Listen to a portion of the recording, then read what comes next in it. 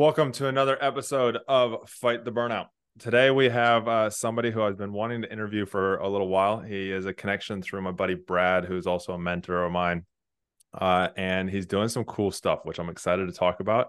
Some things that I've kind of thought about in myself. How can I do stuff that is going to push my mind to the limit through my body? And so I'm looking forward to it. We have Akshay today. He is actually preparing to walk across the Antarctic. And I know he's going to tell us all about it and all the little nitty details, so I won't go into that. But as I always like to start these podcasts, they are sponsored by my business, Create From Why, where we help and get people to live from their purpose and their passion and eliminate burnout through that for you law enforcement out there. But I want you to take one thing away from today. Get your notebook, write down a whole bunch of different things, but then at the end of it, just take that one thing and start taking action on it. We're overloaded with information and tools. We have Google University. We can, Google anything and find anything. You got AI now that'll write things for you. We're not lacking information. We're lacking action. So let's take some action, do that today. So without further ado, Akshay, why don't you take it away? Tell us a little bit about yourself, how you got to where you are. I know you're, a Marine, you're a vet. Sorry, my tongue not working. You're a vet. From Marine Corps, you've done stuff in there. I'm interested to hear about that. You've got friends that are law enforcement. You've done some fire stuff. You also do a lot of crazy fitness stuff, which I know is going to be where we connect because I like to push my body because that's the only place that I feel my mind can crack, or that I can train it. So, Akshay, tell us a little bit about yourself. Sure, man. So the thing that got me here, I was born in India, grew up there, lived in India, Singapore, moved to Austin, Texas at 13. Very soon after moving here to the US, I got very heavily into drugs, alcohol, used to cut myself, burn myself, very, very self-destructive, lost 2 friends to addiction, was heading down that path until I saw the movie Black Hawk Down. You've seen that movie? Yep, I love that movie. That movie changed my life, man. It planted the seed that almost overnight got me out of the drugs and into the military. Wow. That incident with Gary Gordon and Randy Sugar volunteered to go down to set up a defensive perimeter when the second Black Hawk crashed, knowing that no idea when reinforcements would arrive, knowing that thousands of armed enemy personnel are heading their way, and both of them died. But the guy they died protecting, Michael Duran, is still alive today because of what they did. And they received the Medal of Honor posthumously for what they did. And that just, it touched my soul, the kind of courage and compassion and warrior spirit that a person would have. And I was living a worthless, selfish life, So after watching that movie, I read the book and read every book I could find on military life and combat. And almost overnight, stopped doing drugs, decided to go in. And it took me about a year and a half to get in because I have a blood disorder that 2 doctors told me would kill me in boot camp. It transports about 25% less oxygen through my body. So I fought my way in. It was post 9/11 world. So here's a young, dumb kid who wants to go Marine Corps infantry. Yeah, we'll find a way to get you in. So I got the. Yeah, we'll figure out a way. It's not if we can, it's how do we make it happen. Exactly. If it wasn't out of wartime military, I would not have gotten in for sure. Yeah. So I'm grateful I did. It changed my life, man. Marine Corps taught me the beauty of suffering. It taught me the beauty of living for something greater than yourself. And the Marines, nobody gives a shit about your well-being. You live for the good of the group and the mission. And the mission and the men are more important than you. And it's profoundly beautiful to live in a world like that. Not to mention, of course, you suffer. And the even going to war with myself was awesome. It was awesome tapping into that human spirit that I did not really know I had, that we all have within us. But you can only unleash the power when you step into the arena, right? When you go to war with yourself. So I got big into outdoor sports after that, like you name it, mountain climbing, cave diving, skydiving, rock climbing. Nature became my playground to explore the limitlessness of the human potential. Until 2007, I was deployed to Iraq as an infantry non-commissioned officer. One of my jobs out there, among many, was to walk in front of our vehicle convoys, looking for bombs before they could be used to kill me and my fellow Marines. So dangerous job, but learn to thrive in the face of fear and struggle, So embraced it, got a lot of valuable human experience from that deployment, came back, struggled. I was drinking heavily, diagnosed with PTSD, struggled with depression. I was at a point drinking like a bottle of vodka a day, man. And after 5-day binge drinking sessions, one morning I woke up and was seconds away from picking up a knife and slitting my wrists. That moment was the trigger. It certainly wasn't like that moment everything changed, but that was the moment that started the climb out of the abyss. It was a long, rocky, hard climb. But I began delving into neuroscience, psychology, spirituality, doing the inner work, confronting my own demons, going to war with myself in a different kind of way, in a spiritual way, to find some answers, and found my peace. That's what led to my book, Fear of Vana, the getting into endurance sports, everything from running ultra marathons, like running for 24 hours, running 50 miles around a cul-de-sac, many ultra marathons, skiing across Greenland, dragging a 190-pound sled for 350 miles across the ice cap, losing 2 fingers to Antarctica, now going back to Antarctica. And now what my whole world is, beyond the business and the brand Fearvana, is training for a solo 110-day, 1,700-mile crossing of the entire continent of Antarctica. It has never been done before. And once accomplished, it'll be the first ever crossing of Antarctica without kites or dogs. And that's my whole world right now, is training for that. That's insane. We'll totally get into that one because I want to hear a lot about that there. because I'm one of those people that, you know, my body will break before my mind does when I got, you know, that drive and that training and that fitness that, you know, I haven't done ultra marathons and that. I'm lining up to my 4th half marathon later this year. That's awesome, brother. The goal is to do a full one here soon. And that's from a guy who hated running when he was in the police, but yet ran probably at least twice a week for the entire career. So I want to jump back into, because I know, like, you know, the PTSD, and it's a massive talk right now within first responders and military, you know, how fast we're losing people, especially once they come out of the military. What is it? One every hour or every minute, or 22 a day. Probably more than that. You know, we're losing more cops to their own hand than line of duty. You know, and that's just people that we know of, not that have gotten out of law enforcement. If you're willing to talk about it, of course, what was the PTSD lined up to? Was it accumulative, or was it one traumatic event that kind of tipped you over the edge, or was it, you know, do you know any kind of details around that, or is it just you were just there? You know, when I came back, like, I was very hyper vigilant with loud noises. I couldn't handle being in crowds.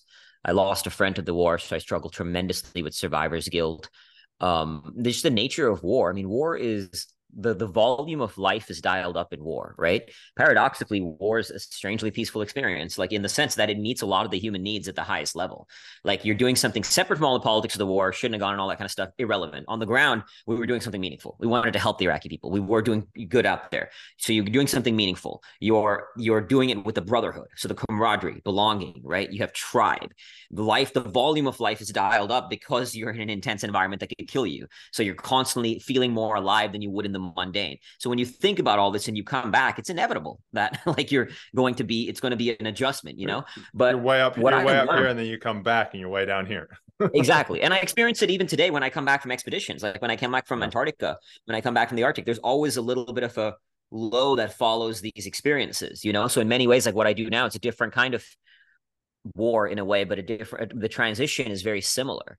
But the problem was, you know, when I came back and was diagnosed with PTSD, and I hit that low moment and started researching all this stuff myself, you know, when I spent 7 months in a war zone where loud noises meant death. An IED could kill you, right? So I was hypervigilant with loud noises. That's not a disorder. That's a normal human response to war. I struggle with survivor's guilt. That's not a disorder. That's because I had a love for my brother in arms, you know? That guilt was just an expression of love. And so I realized that post-traumatic stress is not indicative of post-traumatic stress disorder. Those are two different things. Yes, I had post-traumatic stress as one would going through experiences like that, but the label of disorder completely changes the dynamic about how I relate to my post-traumatic stress. And once I started to recognize this, I was creating that space between the stimulus, right? There's these things that are beyond my control, like initially, at least, being hypervigilant of loud noises, struggling with crowds, normal human response to war. So that was initially beyond my control. So I started, instead of demonizing it as a disorder, being with it, accepting it, sitting with it, confronting it, and recognizing that post-traumatic stress can just as easily lead to post-traumatic growth. So, for example, my survivor's guilt, you know, everybody told me not to feel guilty. And rationally, I get it, man. Like, in war, bullets fly where they fly, bombs explode where they explode. Nobody can control that, right? But the guilt was not the problem. Guilt is not a quote unquote bad emotion. There are no bad emotions. So reframing it, like what I did was, for a long time, I had a picture of my friend up on my wall, and it said, "This should have been you. Earn this life." My guilt became my fuel. My guilt became my ally. It drove me to writing the book Fearvana, to doing something meaningful with this life that I've been gifted. So the beef that I have with how we collectively approach trauma is we've set a paradigm that trauma equals disorder, but that is not the case. Like a great example of this is Dr. Martin Seligman, one of the leading researchers in the positive psychology movement. He went to West Point and asked the cadets, how many of you have heard of post-traumatic stress disorder? And it was like 95%. And then he asked them, how many of you have heard of the word post-traumatic growth? Less than 5%. So we've created a self-fulfilling prophecy that trauma, adversity equals disorder, instead of these things you go through, the suffering, the hardship, the struggles, they're the things that make you better. That's the reality. That can be just as real as, I mean, even COVID, dude. Every article on COVID was like, COVID is causing mental health breakdowns. COVID is causing post-traumatic stress disorder. COVID is no article would say we went through some struggle. We are better off because of it. So it becomes this paradigm that anytime we go through struggle, it equals a mental health disorder, and that's fucking bullshit. Like struggle made me better. You know, that's why I seek it. That's why I go into war with myself right now, because that's the avenue for my awakening, for fucking enlightenment.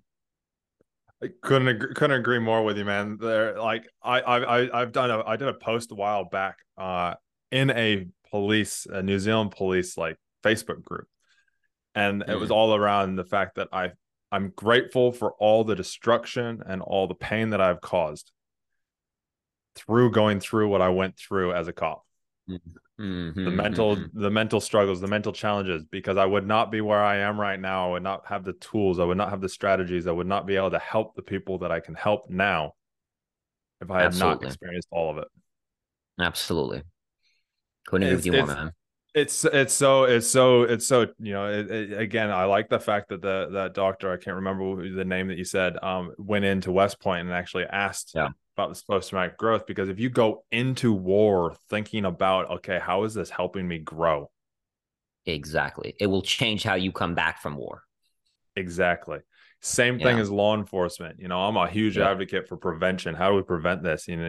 Cops go to war every single day. Whether on duty or not, they just never come home. Yeah. Until they retire. I feel you. How do we shift from okay, all this stuff is trauma that's destroying me, to this is all trauma and experiences that are helping me grow?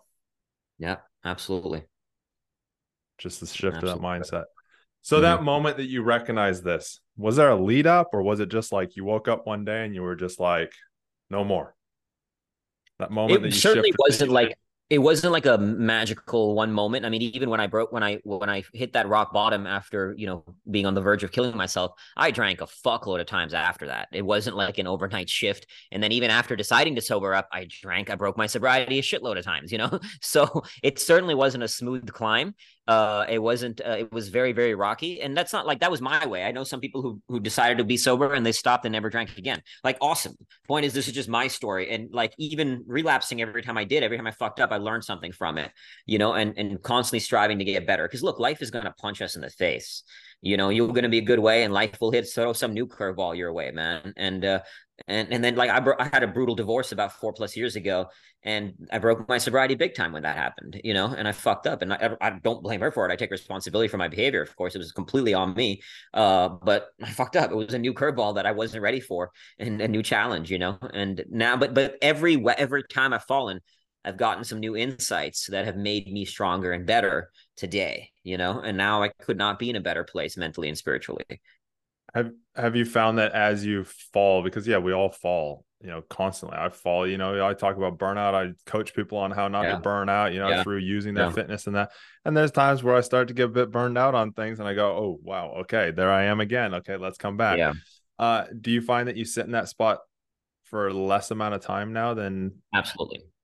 Yeah. I'm able to now move through. Now, not only am I able to move through it better, I'm actually like, I find tremendous value in those emotionally hard places that I consciously go there. So for example, just 2 weeks ago, I did a unique protocol that I came up with myself. There's no manual for this. I was consciously inducing trauma as a mechanism for post-traumatic growth. I was literally creating, I was having flashbacks and nightmares at night that I was inducing. Like I was making myself go to these places. Now that sounds really fucked up, but let me qualify this, right? So if you I see know trauma I have an idea of exactly why you did it. So yeah, carry on. Yeah. yeah, if you see trauma as an access point to post-traumatic growth, why would you not go there? Because like our demons, the darkness like my flavor of trauma, if you want to call it that, we all got our own, right? Different shit we've dealt with in life. Mine is very, very much war related. So entering that space, like to this day, I'll watch scenes from war movies, knowing they'll tear me up. I'll cry. I'll activate that feeling of that guilt I still felt, but I find value in the intensity of that emotion. Because if you want to live life at its highest level, you want to feel the fucking rapture of being alive, the pure bliss of the human experience, you have to know pain to know pleasure. You Yep. cannot know the light unless you have first been in the dark. And like a very visceral experience of that, I think you might have heard me like say this in other podcasts, is I spent 10 days in a darkness retreat. And actually before that, I spent 7 days, complete darkness and isolation. So dark, you cannot see your hand in front of you for 7 days the first time, 10 days the second time. And when I came out of the darkness, I remember looking at the world, looking at the light, and I felt like, I mean, I was moved to tears, right? And I remember thinking to myself, I had this visceral feeling of gratitude for every bit of pain and suffering I've ever experienced in life, because in a very concrete way, I started to know and understand that you cannot truly know the light unless you have first been in the dark. Like I could not have seen the world through those eyes, the way the light looked, the luminosity of it, unless I'd spent the time in the dark, you know? So that's why now I play on the intensity. Like I go into those edges and I fucking love it. Like there's value and you have to temper it. Like you don't want to, if you, like Nietzsche says, if you stare into the abyss stares right back. So you have to be careful with, I mean, I'm not saying I recommend doing this for most people. You have to have worked through a lot of trauma, like dealt with it to be able to then consciously seek it. Right now, this is a result of an evolution of many, many, many years that I can now go there and be in there and like literally have nightmares and flashbacks to the point that I'm creating it. I was crying myself every day this week, like crying myself to sleep, putting myself in these emotionally horrific states because I wanted to go there. And to even add the fuel to that fire, I actually ended up doing a 6-day fast where in 6 days of no food, I trained 17 hours. Like on the 6th day, after 5.5 days of no food, I went for a 5-hour hike in 102 degrees with 4,500 feet of elevation gain. And I was so fucking bad. I was delirious. I was lightheaded. I was cramping. I threw up everywhere. I was nauseous, and I'm not saying, again, I'm not like advocating that as a way to do it because it got borderline dangerous. But, but the Yeah. point is, like, I wanted to combine a physical, visceral experience with the emotional trauma I was inducing. And dude, as much as it was, I'm not saying everybody should do this. Like by the end of it, I was fucking like, I could not have been happier that I did that. And then the next week, like the week after that I was playing on the other edge of going into light things, like watching funny stuff, singing and dancing while I'm tire dragging. So you play on all edges of life and the volume of life is dialed. But that means you have to be willing to confront your demons to know your divinity. You have to go into the dark to know light. I'm speechless because it is dead true. I use fitness a lot, and it sounds like you do as well. Mm-hmm. You get Very much. you can get to some really dark places if you let yourself when you're training. Fuck yeah. And when you Fuck yeah. first start training, those dark places come really quick. And the more you do it, like me, I did a strength training session for an hour and 20 minutes this morning. And then straight afterwards went for a 10-kilometer run.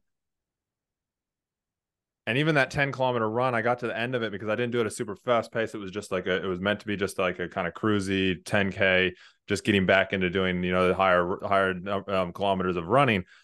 And I got to the end of it and I was like, yeah, I got to go further.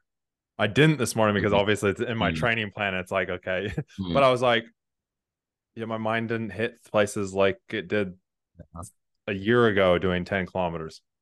Yeah. And I so got you. to your point of starting where you're at, there might be things that you need to do. Maybe it's, again, getting it in a safe place with other people and, pushing those things. But I love the fact that you finished up with last week, you were doing stuff that was in the darkness and you were playing with the darkness and you were using all the tools and strategies that you have in the darkness and you counteracted it with the light this week. Yes. And I think that's a real important point to point out to listeners and viewers is that you cannot have the one without the other. You can't just sit in the light and sit in the play and sit in that and actually become resilient and not get affected by the darkness. If you tap over into the darkness and go, shit, I'm here, let's go. And I love it. You've reminded me of needing to step out of places and even myself and not just look for the darkness and the fitness. And I've kind of been playing with this a little bit recently to get back into like the drive with business stuff, and that I need to actually sit in that, tap into that. Okay, let's use some of the darkness to fuel us, to drive us, to make us stronger and better and more powerful Mm-hmm. and successful in a way of, like you said, sit in it Mm-hmm. with the intention of growing from Mm-hmm. it. Mm-hmm. Yeah. Like one way to think about this, I call this creating like deliberate disequilibrium. So in life, there is a series of dualities that encompass the human condition, right? So there's light and dark, masculine, feminine, life and death, ego, humility, contentment, discontentment, pain, pleasure. There's all these seemingly opposite forces. And we often demonize one side of that, right? Pain is bad. The darkness is bad. If you look at stress and recovery, stress is bad. Ego is bad. But that's the problem. None of these polarities are bad. Both sides have value. And if you truly want to attain not just like spiritual peace, but live a greater life, you have to play on both edges of both dualities and find the value in both, because then you will see that both these seemingly opposing forces can coexist as one. So even Fearvana, like my book and my brand, that's the idea that fear and nirvana, two seemingly contradictory forces, are in fact complementary, and that fear is not the antithesis of nirvana. Fear is an access point to nirvana. So at every point in life, I'm always looking for a duality to play with, that whatever side is causing me friction, I'll go play on the other edge of it. So to make that concrete, like I remember once I went for a run and I saw a sign that said 5K fun run. And I had visceral disgust at the idea of a fun run. Like, you don't run for fun. You should just suffer every run. And that wasn't healthy. Like, that was not a good thing, right? Like, you obviously should, like, it's fun to like enjoy runs sometimes. Sometimes you absolutely should suffer and you should not enjoy it. There's value in that too. But the point is, I recognized that I was bringing suffering into like all areas of my life. And I was constantly bringing it in, even when it was not needed. And so what I did was, if you look at the duality of suffering and play, I went hard into the other edge of play. I would do runs where I didn't even take my watch, just fucking have fun with it. I would do light things, watch funny things, be more playful in life, like even if I went to a retreat, I would do like dancing and super light things. And like, look, I'm clearly someone who will always lean on the edge of suffering, right? If you look at that particular scale of suffering and play, that's why I do the things I do. But by going onto the other edge of play, I now have new weapons in my arsenal, because every single one of us, we don't know what we don't know. Right. So we're all trapped within our lens of the reality, within how we think about the world. If you want to expand beyond your current lens of reality, which you have to if you want to attain something you've never attained before, right? If you want your life to get better, you got to do something you've never done before. So to expand into a new realm of reality, go play on another edge of a duality. So even when I went to the darkness, I'm a giant control freak, right? Like, my world is in my hands. So if you look at the duality of control and surrender, I was playing with surrender to the dark, and instead of trying to control the experience, surrender and see what the darkness will reveal to you. And it revealed a ton. Even playing out in nature is a beautiful experience of surrender. You don't conquer Antarctica. You never conquer a mountain. You just conquer yourself in the process, right? Like, as Edmund Hillary said, it's not the mountain we conquer, but ourselves. So you surrender to what it reveals to you. And when you align with that, when you surrender to it, that's how you actually move through it, But at the same time, in nature, I feel so powerful because I'm even out there playing in that arena. So control and surrender can coexist. Ego and humility can coexist. All these seemingly opposing forces, they can, and not only can, but they must coexist if you really want to find a greater well-being and greater inner peace, even enlightenment. That's true. So here's a question for you, because I know there's a lot of law enforcement, military out there that are, they're in that dark place, or, maybe they're on the trajectory to there, or they're like, don't agree with it in some way. Mm-hmm. First thing, what would you say to them? And secondly, I'll just let you answer that, and then we'll go into the second one. Okay. So if you're in that dark place, the thing is, you cannot come out of it without doing the work. It's not going to be easy. The problem is our collective approach is, I want to get out of this in the easiest, quickest way possible. And I get it, because the shit's hard, right? Like, I'll give you a concrete example again. I was on this interview and somebody called in. They had been through the Boston bombing. And she was Yeah. very like hyper vigilant again with loud noises. And so we were chatting with her, trying to help her. And at one point I said to her, the next time you feel anxious when a loud noise hits, I just want you to actually pause and acknowledge the emotion. Just lay, I'm feeling a little anxious. Don't do anything. Just sit with it. And she was like, yeah, but that's really hard. And I go, exactly. It is really hard, but you can't get to the other side of it without doing the hard thing. So what anybody who's going through the demons, who's wrestling with it, you have to go to sit with those demons. And that requires stillness. Carl Jung once said people will do anything, no matter how absurd, to avoid facing their own soul. And the human experience right now could not be more evident of that. We do fucking everything we can to distract ourselves from ourselves, so be still, confront that, sit with it. And it's literally as simple as sitting with it. You could go into a dark room. I could not recommend that enough for anybody. It'll be far from easy. But when you open, the point is you have to, as Carl Jung also once said, until you make the unconscious conscious, it will direct your life and you will call it fate. And I cannot like the value of this, right? Until you make the unconscious conscious, it will direct your life and you will call it fate. So you have to go within to bring the unconscious conscious. And that means sitting still. It means doing more meditation, journaling, doing things that are going to be horribly uncomfortable, especially when you're dealing with the darkness. You could get outside support, go to a therapist, go coach, but you have to get a coach. You have to find a way to deal with those demons, to bring them to the surface. And then you can start using them. You can finding value in them. There's some shit. I don't like it when people say just get over it. Like there's some shit you don't get over. I'll never get over my friend dying in war, but I'm not living in a miserable life either now, right? Like I'm not drinking myself stupid, but that's not something I'll get over. I'll learn to use You're it. not dwelling on Work it. with You're it. not dwelling on it in a way that it's Exactly. destroying you. You're using it Exactly. to help you expand and grow Exactly. and move forward. Exactly. And then you have to create that space. Like I said, right, when I was navigating PTSD, right, I had post-traumatic stress, but that's not who I was. That's not like that. Just because I have this thought and I have this feeling, which is not within my control, I could choose to be someone else outside of it. Because we are not our thoughts, we're not our feelings, we're not our experiences. We are the thinker of our thoughts, we are the feeler of our feelings, and we're the experiencer of our experiences. There's a space between what is and who we choose to be outside of what is. Like right now, if somebody comes into this room with a gun and points that gun at me, I'm going to feel fear. I'm not choosing to feel fear. My brain is responding to that external stimuli, right? So the fear is beyond my control. Most of what happens in our brain is without our control. We all have those crazy thoughts. We're like, where the fuck did that come from? If I'm driving down the road and I'm like, somebody cuts me off. I'm like, fuck that guy. I'm going to kill him. That doesn't mean I'm a murderer, right? Like that's not who we are. That thought happens, but you don't have to be defined by it. So you have to master that space between reacting to a thought and responding to it. Like there's a thought, there's a feeling. I'm going to respond to it instead of reacting to it. And that comes with a lot of practice.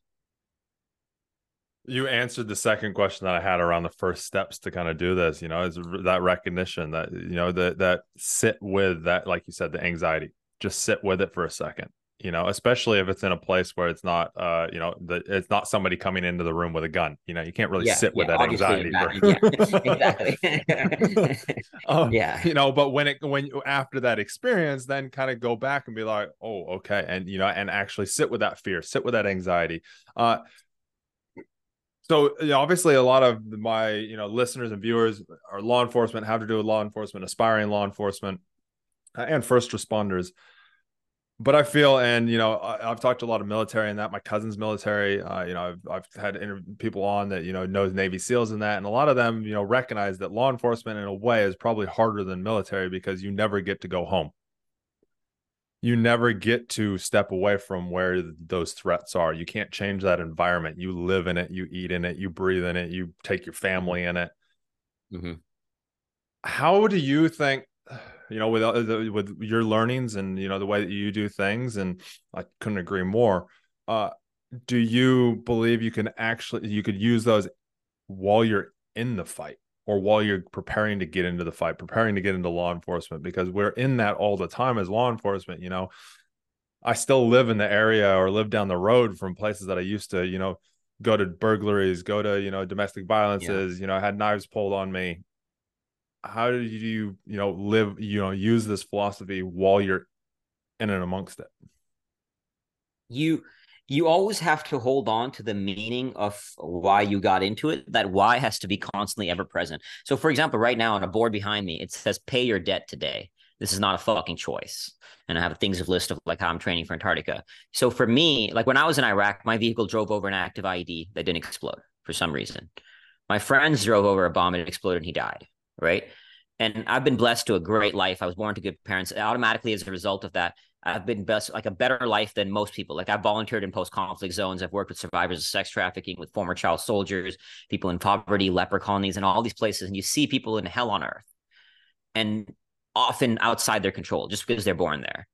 And so I look at my life, and I believe I owe a debt for this life that I've been gifted with, that I've been blessed with, and I hold on to that fucking reality, right? So the point is, if this is your world, you get a choice, right? Like at any point in life, you can control one of two things, or sometimes both: your actions or your attitude, or both. So the foundational is not being a victim. Like you're not, nobody here is a fucking victim. Now we can have things that happen to us beyond our control that we are like, victimized by, like horrific things that happen to the human experience, right? Sex trafficking. And obviously it's not their fault. But when you come out of that, you don't have to hold on to stay in a victim. So you got to take ownership over your, even as a cop, like I'm making a choice to be here. And if you don't want to be here, there's a choice you can make. You can change your actions or you can change your attitude. Like in Iraq, I made the choice to join the Marines. I volunteered to go out there. But while out there, I didn't have the freedom to control my actions, right? Like if I was exhausted and we sent on a mission, I don't give a fuck that you're exhausted. Go on the mission, right? So I in the first 6 weeks of my deployment, I was like pissed off, upset all the time. And then I was like, look, I can't control my actions, but I can control my attitude in response to it. So what's the meaning I'm going to create to it, right? Like finding value in it. You have to hold on to that meaning, and that shit has to stay in the forefront of your consciousness all the damn time. And then coming back to the concept of dualities, balancing the stress with recovery. And there's always a way, like doing things to channel that the emotional stress, the physical stress. Even if you take the example of physical stress, right? You work out, but when does the body get stronger? During recovery. It's the workout when you're actually breaking your muscles down. So similarly, just as the body needs recovery, so does the mind and the spirit. So I call this joy islands. Like imagine you're living in a fucking dark sea, right? Everything is horrific, especially as a cop. Like you said, you never really come home. You're constantly surrounded by this shit. So you're in this dark sea. You got to find and create joy islands. So even in Iraq, for example, I actually started running ultra marathons in Iraq, as crazy as that sounds. Our deployment, we were an infantry marine. So we were out the wire every fucking day. Maybe in my 7 months, we got 7 days off, if that. But sometimes I'd wake up early and sacrifice sleep just to go running around this tiny fob in the middle of the Iraqi desert for hours, just because that was my stress recovery, or like in Iraq, often we would find, you have to find things. Like I have a picture of me and my buddy watching a music video on our iPod between deployment, between missions or whatever, finding ways to bring a little bit of levity to the intensity. And it's on you to create that. The foundation is taking ownership. If you victimize yourself, you're not going to fucking change. And this is going to sound like some people who hear this get very offended, because it's very alluring to be a victim. It's very alluring to stay in a victim mindset. Like, oh man, you don't understand me. My shit is unique. Like you don't get it. If you start finding yourself saying things like that, you are victimizing. Instead, got it. I understand I'm in a stressful, shitty situation. This is rough. Nobody's like, it's not that this is not coming from a lack of compassion. If anything, it's more compassion to help you get out of it. Like I get it. Like God knows I get the stressors of it, right? I've never been a cop, so I can't say it entirely, but in my own just experiences, the Marines and other stuff that I do. But point is to say that don't start with that. Like I'm taking ownership. I can control my actions or my attitude. If this job is no longer giving me meaning anymore, then fucking it's on you to find a new one or to find value in it, right? It's on you to create your reality, whether you can change your actions or change your attitude. So taking that ownership, creating joy islands, and then holding on to your why, holding on to your meaning. And when you're creating that meaning, you want to use both the darkness and the light. So for me, like I use the guilt that I have, like that's the darker side of it. This is the debt that I owe for the life I have. But I also have the lighter side of it, like the world I want to create, right? The gratitude for this life that I've been blessed with, who I want to be, the impact I want to make, right? So we're planning on to tap into my why, to tap into that, I'm using both forces. And I think often when people tap into why, it's only using the light, like, oh, this is what I want the world to look like. This is how I want it to feel good. And that's not bad. Like you should do that too and feel grateful and all that good stuff. But you tapping into the darkness is what's missing when people create the why, at least in my experience as a coach, as doing a lot of personal development work, is using darkness in your why as well. Because we've all, especially if you're a cop, especially if you're a military, you've dealt with a lot of dark shit that most people on earth can't fucking fathom. Use it. Hold on to that shit. Like find power in it, because it has a lot of power.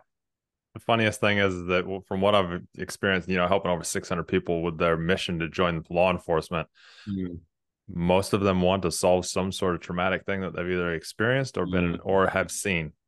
It is the darkness that they're fighting for.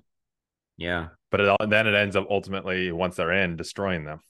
because they Yeah. realize And I that's why can't you got to solve balance things. it with the light. You also got to hold on to the light as well. And coming to your point about can't solve it, like you're not going to fucking save everybody. I've lost junior Marines to suicide. I've lost some of the people closest to me.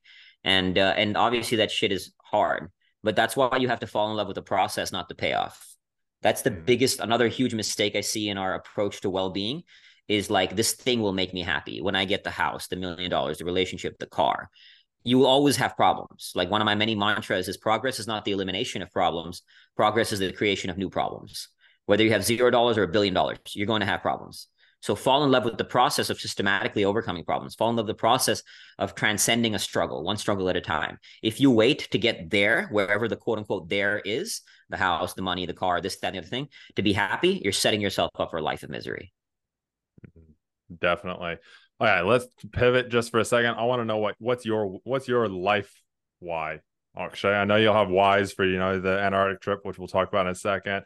For Yeah. joining the military, what would you say your life why is? So the words I want on my tombstone is he brought light into darkness. That's my North Star. That's my compass. That's my why.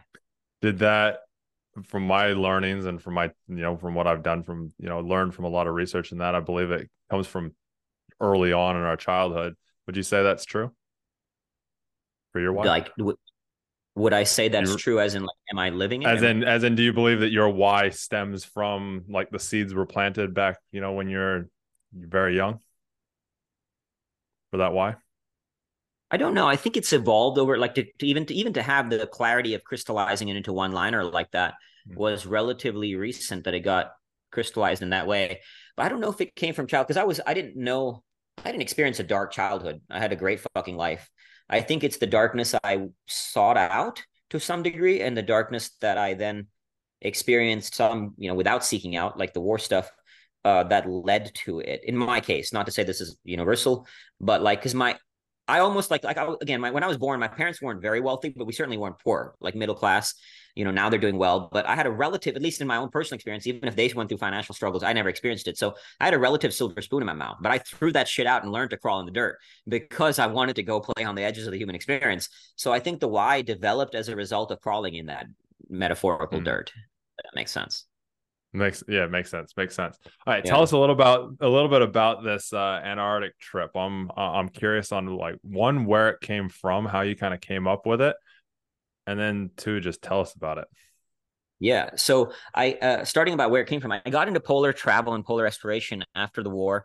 My first big polar journey was dragging a 190-pound sled for 350 miles across Greenland in minus 40 degrees. It's like a condensed version of what's coming up in Antarctica. That was my first polar journey. And then I stopped doing polar travel for a long time because it was after Greenland that I hit that rock bottom and, all got into building business, Fear Vaughn, all that stuff. But I remember actually, well, I don't remember writing it, but recently I read my Iraq journals. And in Iraq, I remember, or at least it was in my journal, that one day I will do a never before accomplished expedition in Antarctica. And the crazy part is, man, that like I don't remember writing it, and I had never been on a big polar journey at that point. Why the fuck would I want to say that? I mean, I'd done outdoor sports, but I'd never done polar travel. And so now, like the part of the draw is this is the biggest this is the last remaining great challenge in Antarctic exploration that hasn't been done. A lot of shit has been done, but to do a full crossing without dogs or kites has never been done. So part of the draw is expanding the limits of human endurance to a level it's never gone before, pushing that edge to such a intense level. I mean, I would be 110. So to go into the second question of like, so getting into polar exploration in some ways inevitably led to this because it is the last great feat that hasn't been done. But the draw, even in polar exploration, is that out of all the sports I've pursued, and I've done a lot, like mountain climbing and all that, polar exploration is not as dangerous as mountain climbing, but it's a lot more suffering. Out of all the sports I've pursued, nothing is as much sheer suffering as polar travel, like at least in terms of voluntary suffering, like seeking it out. Nothing. It's way tougher than being in the like my experience in the military. It is just sheer brute. Like one polar explorer in the 1900s, he said, polar exploration is at once the cleanest and most isolated way of having a bad time which has been devised. Uh, and it could not be more true. So as weird as that Yeah, sounds, I'd agree, and you're very similar to me, where it's like, okay, how do we find things that make us suffer even more so that we can grow from exactly. it? Exactly, because that's the point, man. You have to battle the dragon to fight to find the treasure. The greater the dragon, the greater the treasure. So the sheer mental, physical, and spiritual suffering and the suffering is not the reason; it's the means. It's not the purpose. The purpose is what it gives you. What it gives you is transcendence. What it gives you is access into the human soul that you can't access without such great suffering and solitude. So what I'll be doing is I'll be spending 110 days completely alone. For many portions of the journey, I will geographically be the most isolated human being on Earth, dragging a 400-pound sled for 12 hours a day in temperatures as low as minus 40 degrees. I've lost 2 fingers to frostbite in Antarctica before. And it's one of the most savage, unforgiving environments on Earth. And dragging this sled to hopefully pull off a 1,700-mile coast-to-coast crossing of the entire continent. Okay, how do you even train and prepare for something like that? So the core training is tire dragging. So I have these. Brad's familiar with it. Our mutual friend Brad, he's seen me do this nonsense where I have a big heavy tire and I go around like a local parks here in Arizona, especially during the summer when it's like 110 degrees right now plus. It's fucking brutal. So going tire dragging is the core training because that simulates the sled. But a lot of strength work, a lot of mental prep work. Like that's the big reason why I went back into the darkness for 10 days. Obviously doing things like meditation, mobility work, strength work. I'm also training to have to get fatter. So it's really weird because you have to train strength, endurance, and do it while you're fat. And none of those three things go together, So, but I need endurance to drag that sled for 12 hours a day. I need strength to drag that heavy ass sled. And I need fat because I'm going to lose a shit ton of weight out there. I'll be eating about 6,200 calories a day, but I'll be burning over 8 to 10,000. So I'm going to lose a ton of weight. So I need weight to bulk up to have weight to lose. Yeah, no, it is. It's all a lot counterintuitive.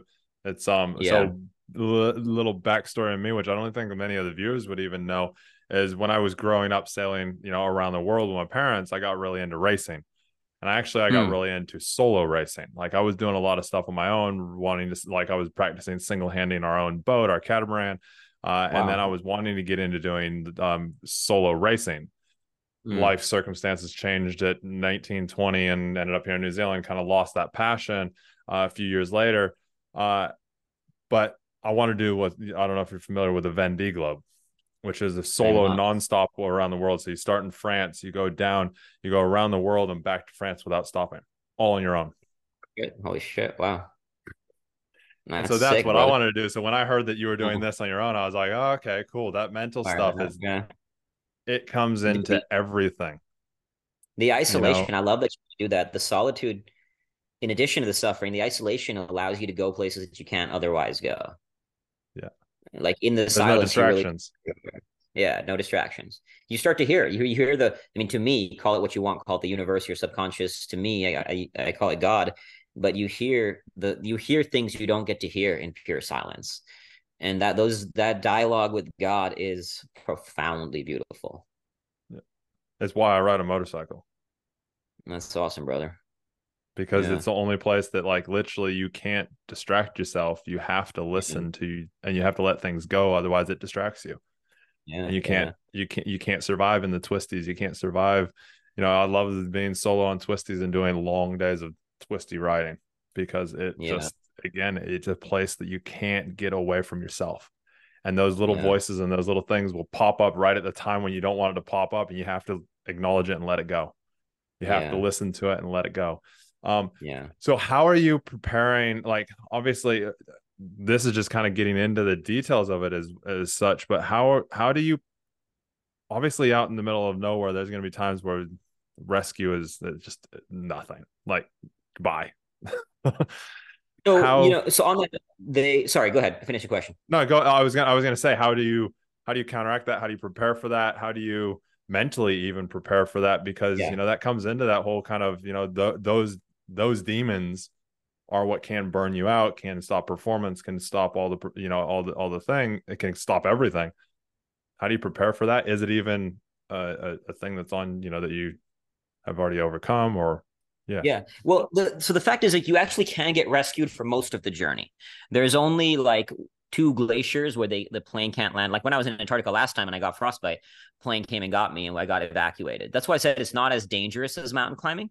But so the rescues for most part is a possibility. Now that also is very dependent. Like, If there's bad weather, nobody's coming to get you, right? If you lose your tent, you're fucked. Like, but that really shouldn't happen. Like, I'm training enough. Like, if I'm gonna lose my tent, it's my own dumb ass fault. So but things like that, you lose your tent. I mean, it's obviously not safe, but it's not as dangerous. Like that's so just Yeah. to kind of paint the picture of polar travel because you might not know. Like for example, in mountaineering, like when I was on Denali on the 16th ridge at 16,000 feet, there's a section. It's it's such a thin ridge line, 1 foot in front of the other.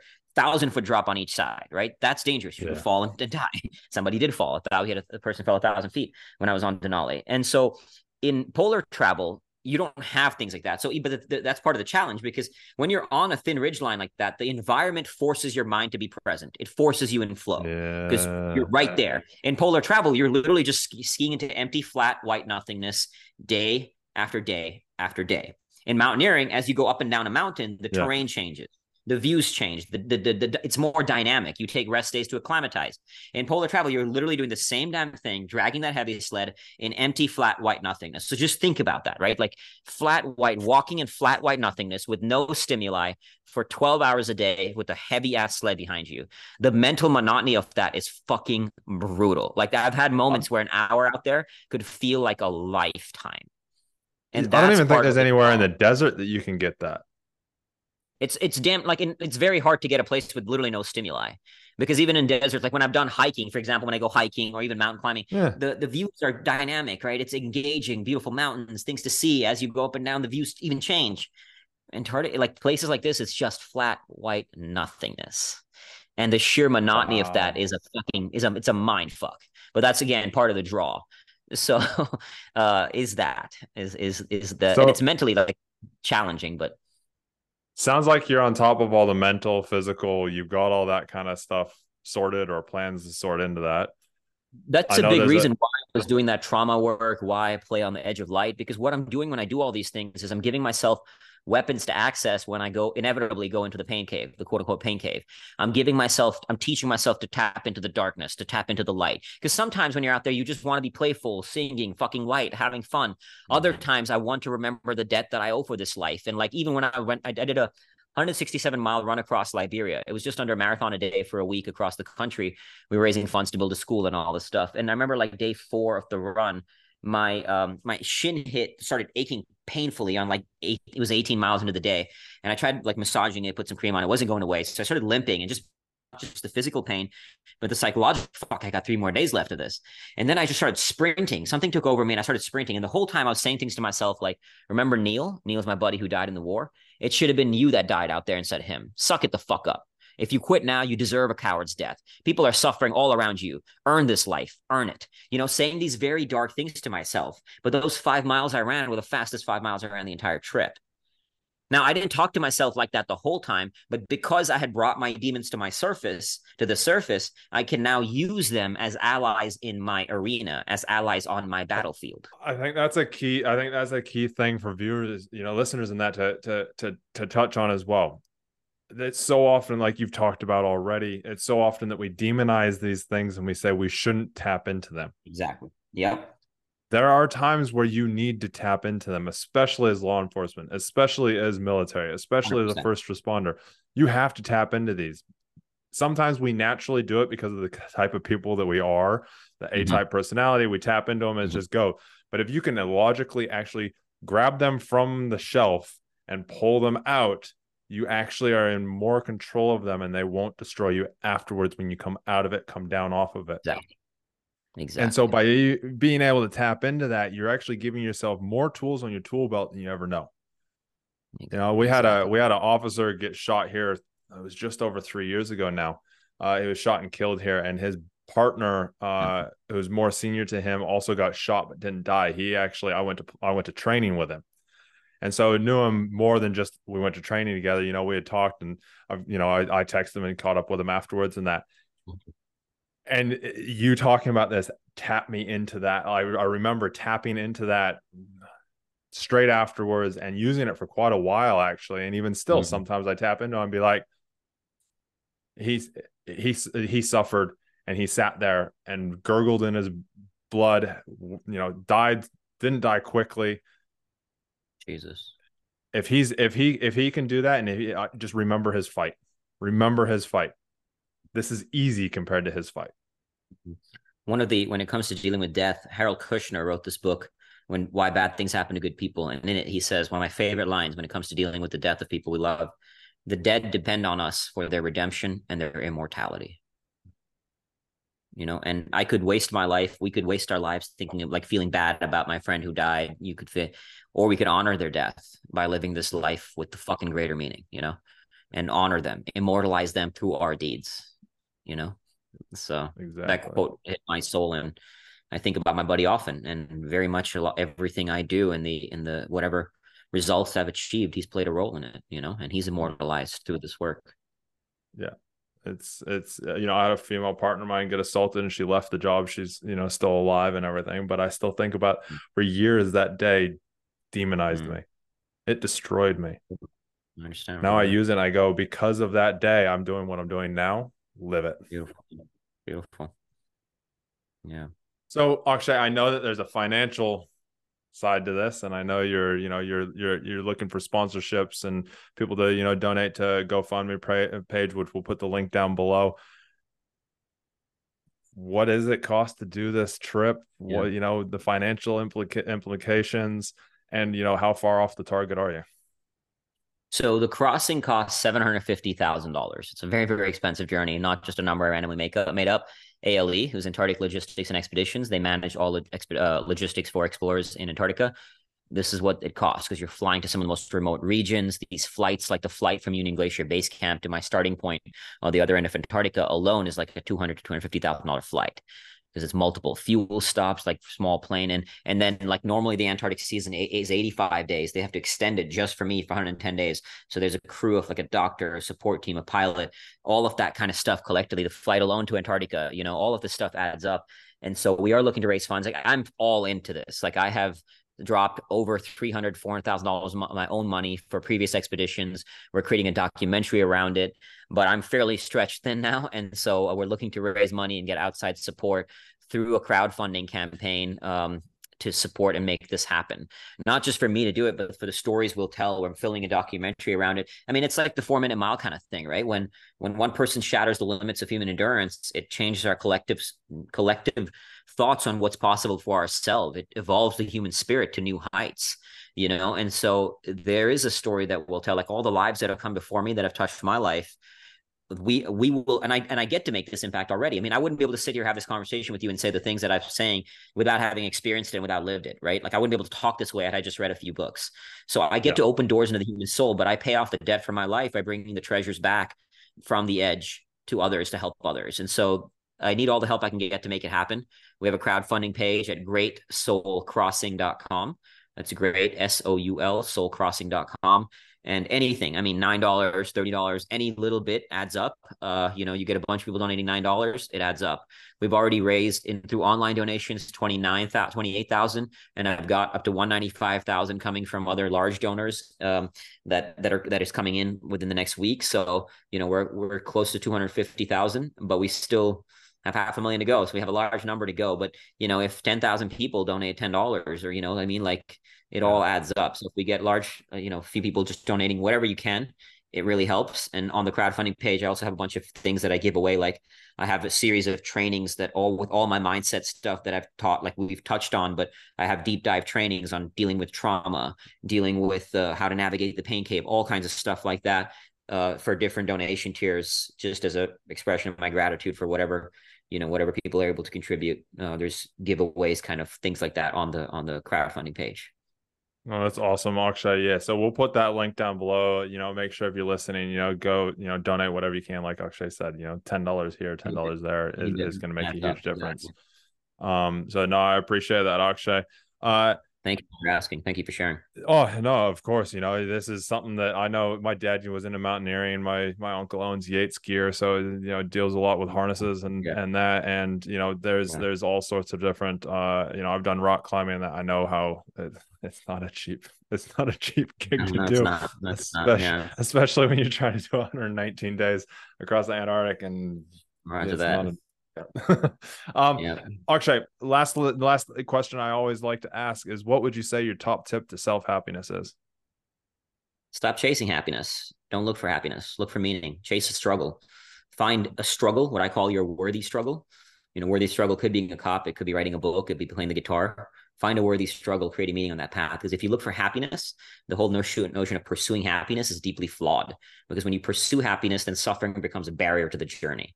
When you pursue meaning, when you pursue a struggle, then the suffering you inevitably experience is part of the adventure. Okay. What's your top tip to finding meaning? Finding, meaning. To finding meaning, play in the arena. Stop. Like, I don't like the focus in self-help world about overcoming limiting beliefs. Fuck your limiting beliefs. Like, you don't have to believe you can do something. You have to step into the arena and go to war. Like, dude, I didn't believe I could finish a 5-hour hike after I don't. So most of the things I don't know if I can do it, but fuck it, I'm going to go to war and see what happens, right? So you develop it by stepping into the arena. Like, one of my many mantras is stretch and reflect. So stretch, go to war, push yourself, and then come back and reflect. Like, that's another mistake I used to make. I would just do one hard thing to the next, to the next, to the next, to the next. But now after every one, I reflect. So I come back, okay, well, is this for me?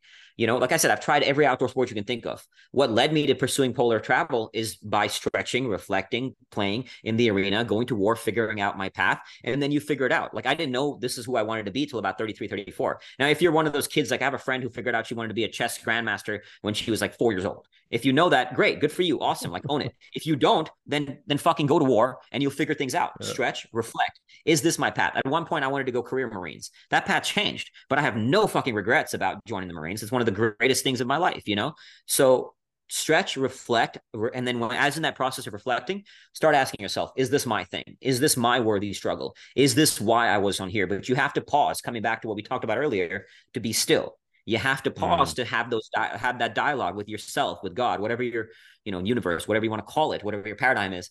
And then you'll start doing it and you'll start figuring out, okay, this is my thing. This is my why. And once you find it, fucking pursue it obsessively.